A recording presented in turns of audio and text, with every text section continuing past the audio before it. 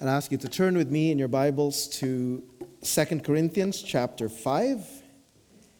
2 Corinthians chapter 5, and we will be considering verses 14 to 21. 2 Corinthians chapter 5, verses 14 to 21. And we'll be continuing in our discussion of the affirmation of faith. Today is Father's Day. South of the border, it's not just Father's Day, it's also called Juneteenth Day. And, as Matt prayed earlier, this day ought to be a joyful day, and yet, for many, it is a sad day, a painful day. In fact, one young lady I know had trouble every Father's Day. She couldn't come to church because it was bringing back too many painful memories.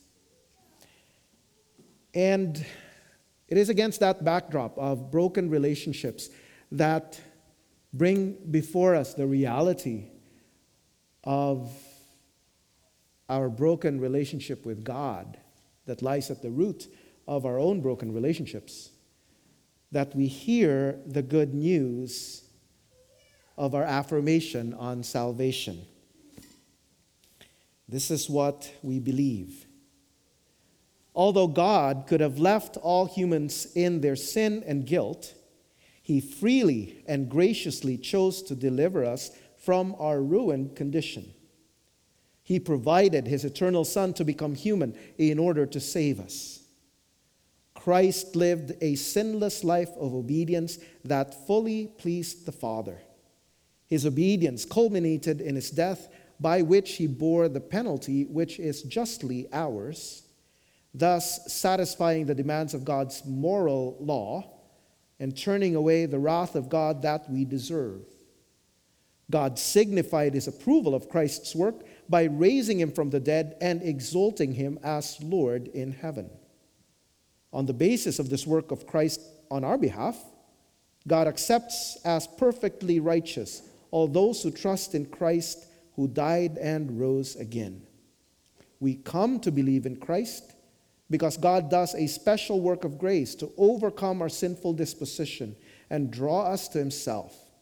And God will continue this work of grace so that all who have been drawn to faith in Christ will be preserved in faith and salvation and will enter into the perfect conditions of eternal life in the age to come.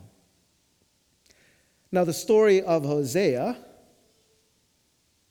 which was summarized in Hosea 3, gives us a magnificent picture of God's unfailing love that refuses to give up on us. It is that which undergirds and supports this doctrinal statement.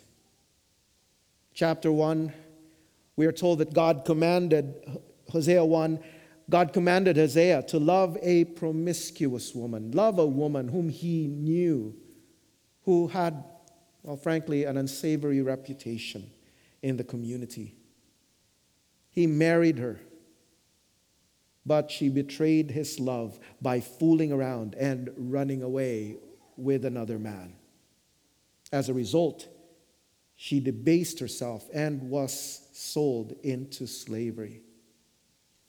We come to chapter 3. God told Hosea, "Go again, love a woman, love your wife." And in grace, Hosea purchased her out of slavery and brought her home. And as Hosea 3 verse 4 says, it is meant to picture God's love and grace toward His people. But in that love lies a tension. How could a righteous, holy God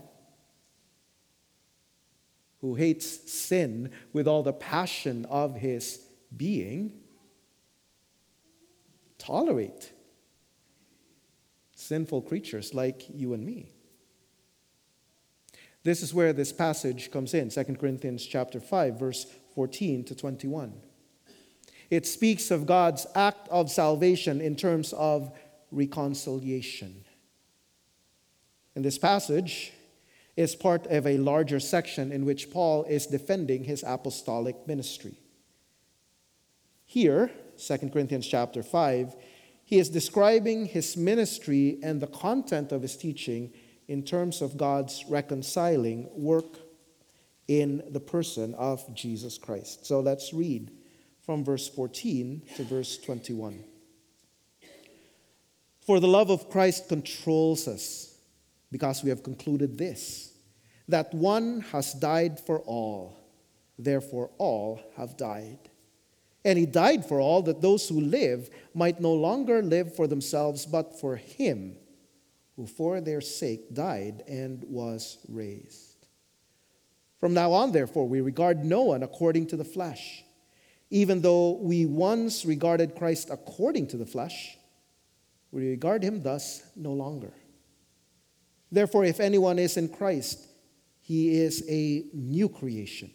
The old has passed away. Behold, the new has come. And all this is from God, who through Christ reconciled us to himself and gave us the ministry of reconciliation. That is, in Christ, God was reconciling the world to himself, not counting their trespasses against them, and entrusting to us the message of reconciliation. Therefore, we are ambassadors for Christ, God making his appeal through us. We implore you on behalf of Christ, be reconciled to God. For our sake, he made him to be sin, who knew no sin, so that in him we might become the righteousness of God. And in this passage, Paul confronts us with this astounding reality that God, who is the offended party, who ought to be the one passing judgment, hurling his wrath upon us, instead of doing that, God has initiated reconciliation. You see that in verse 18. All this is from God, who through Christ reconciled us to himself. See, ever since Adam and Eve broke their covenant with God in the garden, we have become proud, self-willed rebels, seeking to overthrow God's rightful authority. It's futile, but we still want to overthrow God. And God has every right to be angry with us then, because we have repaid his kindness with disobedience. Instead of living under the authority of the one who has given us life, we have lived to please ourselves, perverse and ungrateful wretches that we are. And so we stand under God's righteous judgment. That's the reality Paul speaks of in verse 10. For we must all appear before the judgment seat of Christ, so that each one may receive what is due for what he has done in the body, whether good or evil. And because we are evil people who do evil things, we have nothing to look forward to but judgment. But the wonder of this text is that God has acted to heal the breach between God and man through Christ.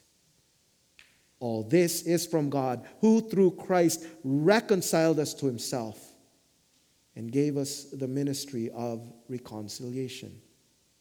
But the question is, how does that happen? See, God's wrath cannot be turned aside until our offense against him is removed. And at first glance, just like a German poet would say, it looks easy. God just needs to forgive. And as that German poet would say, Dieu pardonner, c'est son métier. In English, God will forgive. It's his job. I mean, that's what Paul says in verse 19. That is, in Christ, God was reconciling the world to himself, not counting their trespasses against them. Except there's one problem. If God were simply to sweep our sins under the rug of the universe, he would be unjust.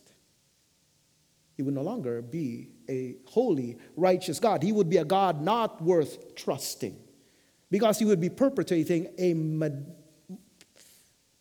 a humongous injustice. He would not be true to his character. So how can God forgive while remaining true to his character? Well, the solution to that tension is found in verse 14 and 15. For the love of Christ controls us, because we have concluded this, that one has died for all, therefore all have died. And he died for all, that those who live might no longer live for themselves, but for him who for their sake died and was raised. The answer, very simply, is that God provided Jesus Christ to be our substitute and representative. And we see the substitution very clearly. Verse 14, one has died for all. Verse 15, for him who for their sake died and was raised. We're familiar with that language. Jesus died in our place, taking the punishment of death that we rightly deserved. And in dying in our place, he also suffered the wrath of God in our place. So that on the cross, we hear him cry out, my God, why have you forsaken me?" He was the object of God's wrath. He who with the Father shared a love that is more than love for all eternity became the object of his beloved Father's wrath for our sakes, so that the wrath of God would be appeased. And by that sacrifice, the demands of God's justice are satisfied. And his resurrection signals that his sacrifice is accepted. God is no longer angry with those who trust in Jesus Christ. He has actually forgiven us. He no longer holds our sins against us. In the language of Micah, he has cast our sins in the depths of the sea. But there's more in this text. Jesus also died as our representative. See, we are born sinners because Adam was our representative. And that's why God the Son became man, so that he might be the second Adam. We talked about this last week, representing those who would trust in him. And just as we were united with Adam at birth, or from birth, you might say, we are united with Christ through faith. You can think of it this way. News came out that Toronto will be hosting the World Cup in 2026, right? If you caught that. We live in Guelph. If this were Toronto, people would react more because that means more traffic. I'm learning what illustrations work here in Guelph. And for many of you, probably, it's soccer, not hockey. Who cares? But for the women's national team, the Canadian women's national team, it's a big deal. Okay, they're world champions. They're number 1 or number 2, depending on the year. And the Canadian men's soccer team is actually going to the World Cup this year, I hear. And that guarantees that they'll be, the fact that North America is hosting means that Canada's also going to be in the World Cup in 2026. But to go to the point, whatever happens to the Canadian men's national team at the World Cup, Canadians can legitimately say, whether they care about soccer or not, we won a game or we lost a game. Because the Canadian men's national team represents Canada. They are, for the purposes of the World Cup, Canada. And this is what Paul is talking about here. That we are united with Christ. Anything that happens to Jesus happens to us. And vice versa. And here in verse 21, he speaks of a great exchange that takes place through our union with Christ. He says, "For our sake he made him to be sin who knew no sin, so that in him we might become the righteousness of God." And that "for our sake" speaks of substitution, but that "in him" speaks of representation, of our union with Jesus Christ. What does it mean? Well, Mark Seifried tries to explain it this way. Sin has to do not merely with our works, but with our whole person in guilt and rebellion, condemned and enslaved. Pause for a moment. That's you and me outside of Jesus Christ. Not just sinners. We are in sin. We are sin. What does God do? God made Christ to be what we are in order that we might become the righteousness of God in him. Paul thus follows his opening allusion to Christ's cross with an allusion to Christ's resurrection. And here's the wonderful truth. Christ was made what we are in order that we might become what he is in his resurrected life. Salvation consists in the translation of our being from the reality of sin that has possessed us to the reality of God's righteousness in Christ. God, with his placement of Christ into our being, picks us up in Christ's death and sweeps us into Christ's life. The communication between God and the human being that constitutes salvation begins here, in Christ's taking our place, not in our seeking God. See, it's such a wonderful reality that we are united with Christ through faith. And it might sound very airy-fairy according to the way Mark Seifried explains it, but I want you to look at verse 14 and 15 in the way Paul fleshes it out. He says, in Christ's death, we died with him. So he says that one has died for all, therefore all have died. In Jesus' death on the cross, we died with him. And by the same token, in his resurrection, we rise with him. That's why it says, and he died for all, that those who live might no longer live for themselves, but for him who for their sake died and was raised. And that's the picture that baptism gives us, isn't it? We are dunked into the water to say that we died with Christ. But we don't leave a person there, do we? That would be murder. Take him up. Because we're saying that he didn't just die with Jesus Christ, he also rose with Jesus Christ. So that we need to recognize that no one for whom Jesus died was left behind in the grave. They die with him, they rise with him. In other words, Jesus dies for those who are united to him through faith.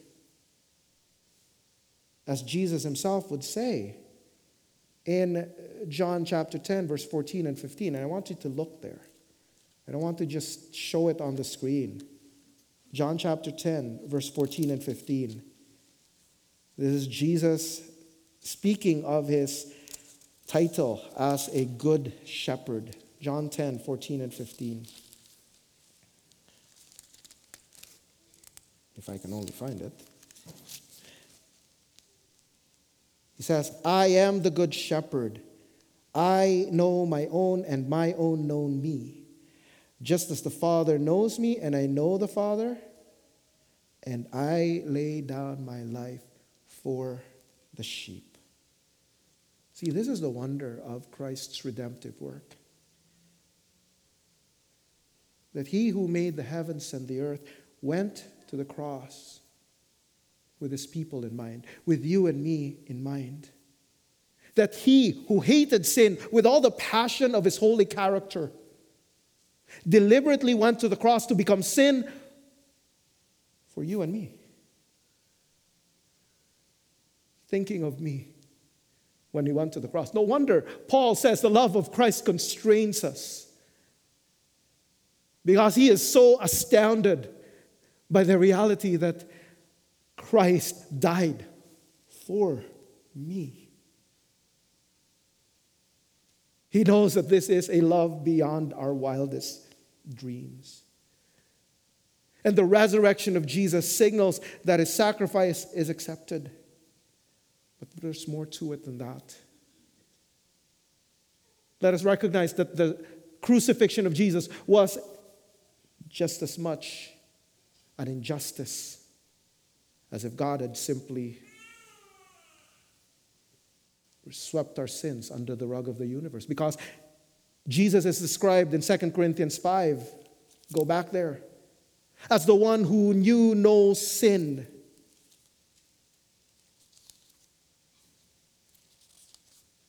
So in raising Jesus from the dead, God is correcting an injustice. It is his declaration that Jesus is righteous. You crucified him for treason. You crucified him for blasphemy. God declares Jesus is righteous because he is the king. How do you declare the king guilty of treason? He just told the truth. How do you declare God blasphemous? You don't. He truly is God. So his resurrection is his vindication. And here's the marvelous thing. Because Jesus is our representative. Then the declaration upon Jesus that he is righteous carries over to you and me. Because we are united with him through faith. So if by some major miracle the Canadian men's soccer team becomes the champion of the World Cup in Dubai, Canadians who never played soccer, who don't even know the difference between soccer and football, can say, we are world champions, even if you've never been on a soccer pitch. Why? Because they did it for you. In the same way, we are not simply forgiven. You see, if we were just forgiven by God, we'd be at zero. You'd be declared innocent. But God does more than declare us innocent. God declares us as righteous as Jesus. Because not only did he die the death we deserve, he lived the life that we could not live, the life that fully pleases the Father. Imagine that. The righteousness of Jesus, who fully pleased the Father, is credited to us. So we are accepted by God as pleasing to him. When he looks at you and me, he looks beyond our failures. He sees the righteousness of Christ so that we will never be cast off, never be rejected.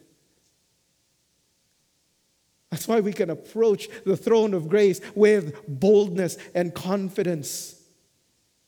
Because Christ is our righteousness. And that's why the gospel is such good news. Our standing before God is not dependent on our reputation with people or our performance. In the first place, even at our best, we are still sinners. And our best works are tainted by our sin.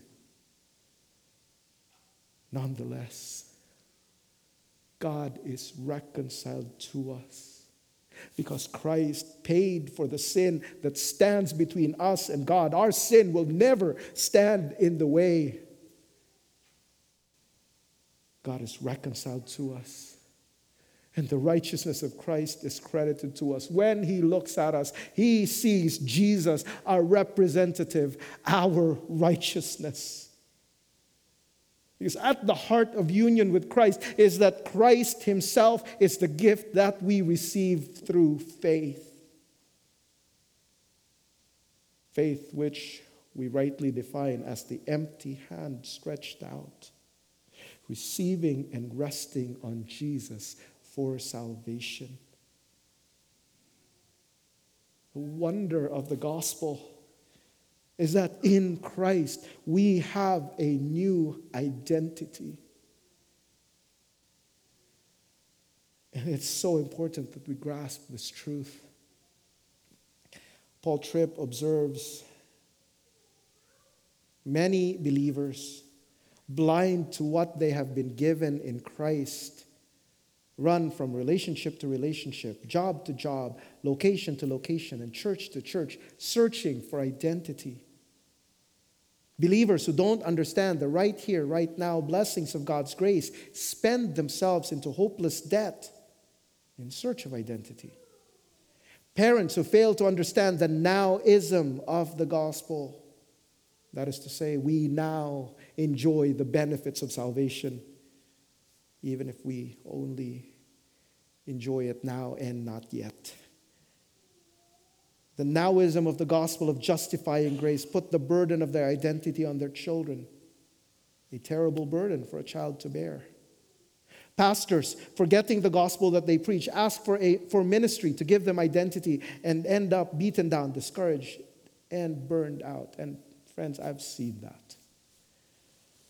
Teenagers, unaware of the present benefits of the gospel of grace they have been taught, experience all kinds of anxiety and make all kinds of regrettable decisions in search of identity.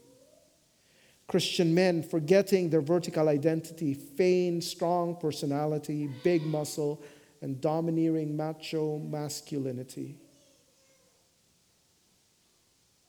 Seminary students who are at school to study the gospel attach their identity to theological knowledge and biblical literacy. It is sad to think about how much gospel identity amnesia lives in the church, weakening its function and witness. It is a sweet gift that in God's justifying grace, we are blessed with the most wonderful and stable identity one could ever hope for. This identity will never fail us, shame us, or be taken away. Look at that identity that we have in 2 Corinthians chapter 5.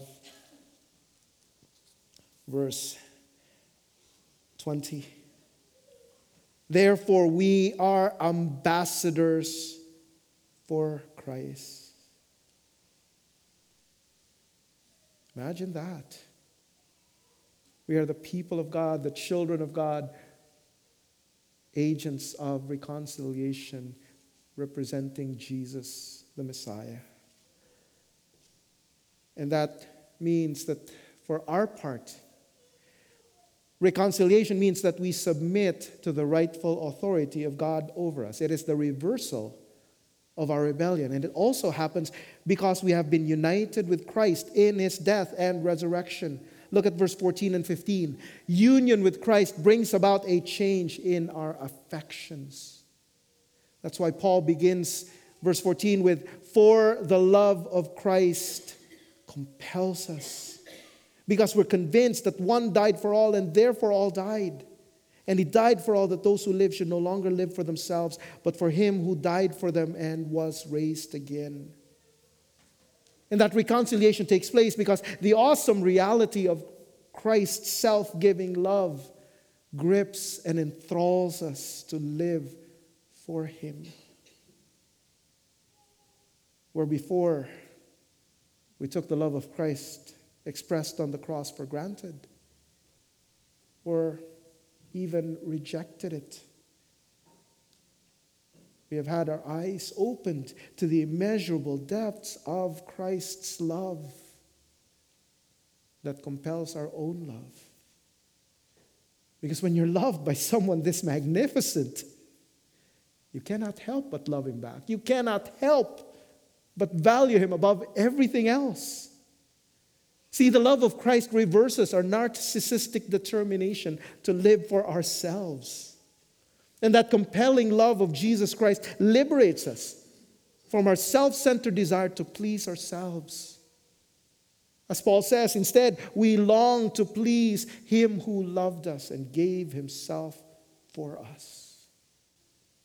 And so we submit to his authority, because we realize that not only does he deserve our obedience because he is king, we also recognize that his rule over us is for our good, and that is genuine reconciliation. It's no longer a forced obedience that sometimes our kids give, right? Oh, I'll do it. I'm sitting down, but really, in my mind, in my heart, I'm standing up. No, it's different. And Paul himself is an example of this change. Notice what happens. Verse 16. Before his conversion, he thought a crucified Messiah was blasphemous. So he would say, from now on, verse 16, therefore we regard no one according to the flesh. Even though we once regarded Christ according to the flesh, we regard him thus no longer. See, when Jesus revealed himself to Paul on the road to Damascus, he realized he was mistaken. Confronted with the glory of Christ, Paul was struck blind. And yet, you know the reality behind his blindness? He might have been struck physically blind, but for the first time, he was seeing the truth of who Jesus is. Paul experienced what he talks about in 2 Corinthians chapter 4, verse 6. It's one of my favorite passages. For God, who said, let light shine out of darkness, has shone in our hearts to give the light of the knowledge of the glory of God in the face of Jesus Christ. That's the wonder of conversion. And Paul deliberately echoes Genesis 1:3. God said, let there be light, in order to signify that conversion involves nothing less than a new creation. And again, the amazing thing is that this new creation came into existence through the resurrection of Jesus. So that in faith union with Christ, we have also become new creation. That's verse 17.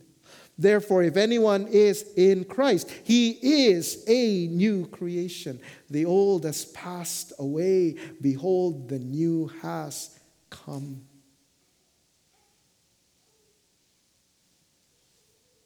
Jesus rose into the life of the new creation, bringing about the new creation, so that you and I, even now, have new life, the life of the new creation.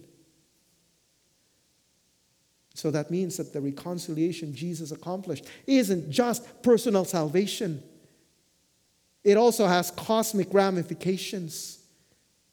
Jesus has removed the curse of sin, so that our hope is that we will one day see all things made new. At this time, we live in the already, not yet, as the writer of Hebrews would say, at this time we do not see all things put under his feet. But when Christ returns, the new creation will come in its fullness. On Thursday, we buried Kathleen. We mourn, but not as those who have no hope. We know that because Jesus rose again, she will rise again. And her body will not be like this body, needing pills to keep cholesterol down or to keep blood pressure down or to control diabetes. It's not going to be a thing in the new creation. Because the body that God will give us will be the same body that Jesus had when he rose again. A glorious body. A body fit to stand before the King of Kings, the Lord of glory, and not be consumed. We share in that privilege. We will enjoy God forever in the new creation. And that is the hope that enables us to persevere in the midst of this broken world. And please realize, this is the hope that we are privileged to hold out to the people around us. That's why Paul emphasizes that we are ambassadors for Christ. We have been given the ministry of reconciliation. God has entrusted to us the message, the ministry of reconciliation, according to verse 18 and 19.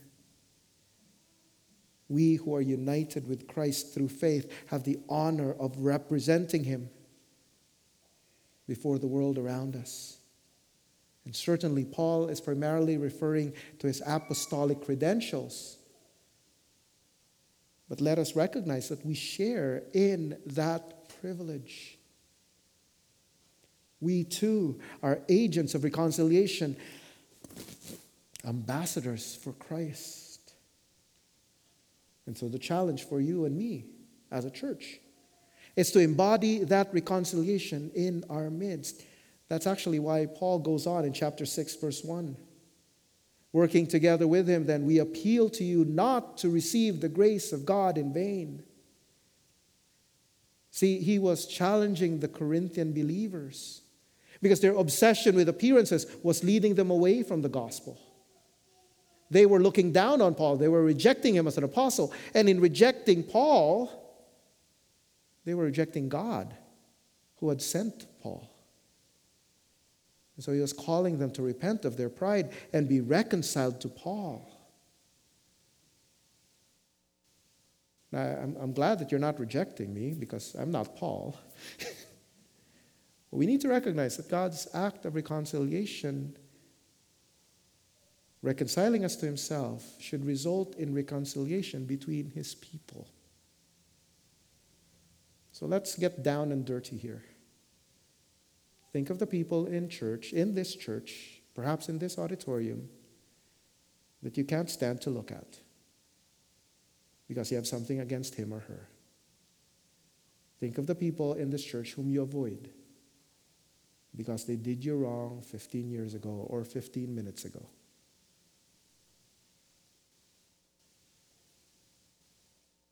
I urge you, as your brother, as God has forgiven you in Christ, please forgive that person and seek to restore that relationship.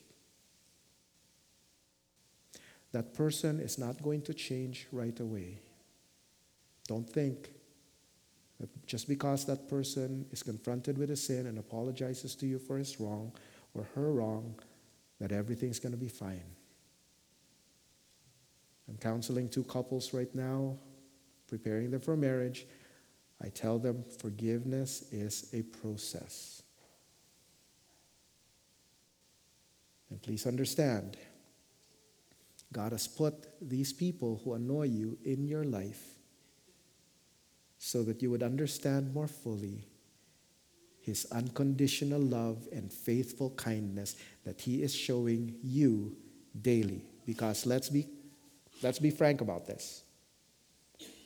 As much as you find somebody annoying, we can probably find 2 or 3 other people who find you annoying. And they are showing you grace. And frankly, God is showing you and me grace. And so we need to demonstrate that same grace that we receive. I know it's painful and uncomfortable. But the church is called by God, formed by God, to be a community of reconciliation. And we cannot afford to be passive. God's love moves us to act. That is the application of saying that we live for Him who for us died and rose again. It is that compelling love of Christ that moves us to act, to display the beauty of restored relationships in order to foreshadow the beloved community that God is bringing about. And as we foreshadow that beloved community, then we can more faithfully represent Christ to the world around us. We are called to be ambassadors of Christ. But there are ugly ambassadors, those who browbeat people with our kingdom's superiority. Do things our way because we've got the power. That is not the way of Jesus. Notice verse 20. Notice the language of Paul. We implore you on behalf of Christ, be reconciled to God. There's a humility, a passion, a love, a meekness and sweetness, reflecting the character of Jesus, who proclaimed the truth to the Samaritan woman and to the thief on the cross. That's the mindset we have as we proclaim the gospel. Because we trust our loving, sovereign God to use the beauty of our love for one another and for the people with whom we engage as we proclaim the gospel to draw people to Himself. And you wonder, okay, RJ, you're a jerk. How do you do this? Well, the paradox of Paul's life was that the more he was gripped by the reality of Christ's continuing love for him, the more he understood his sinfulness. 2 Timothy is his closing word, you might say. And he tells Timothy, I am the chief of sinners. And that realization, that humbling recognition drove him back to the cross more and more. And the same must be true of you and me. The more theology we know, the more we know of God, the more truth we understand, the more broken we must be over our sin, so that Christ would become more precious to us. See, this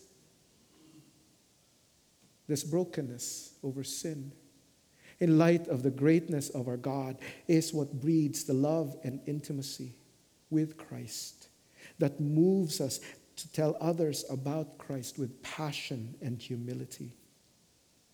Because you cannot help but talk about the one whose love is so amazing, can you? And that's how we become ambassadors of reconciliation. Salvation sends us out to lead others to hope in Jesus. It is a radical reversal. We who were enemies of God are now privileged to proclaim His excellencies. We receive grace beyond our wildest dreams. We experience love beyond compare. And that love demands our lives and our all. Let's pray.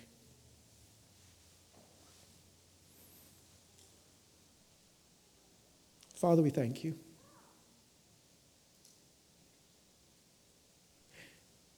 We thank you that you loved us before time began, fully knowing that we would rebel against you, that we would reject you. We thank you that the second person of the triune God became man so that He may die for us. We thank you that you made Him who knew no sin to be sin for us, that in him we might become the righteousness of God. Oh Lord, what a humbling reality to be loved by the sovereign Lord of the universe, knowing that even now, as your people, as your children,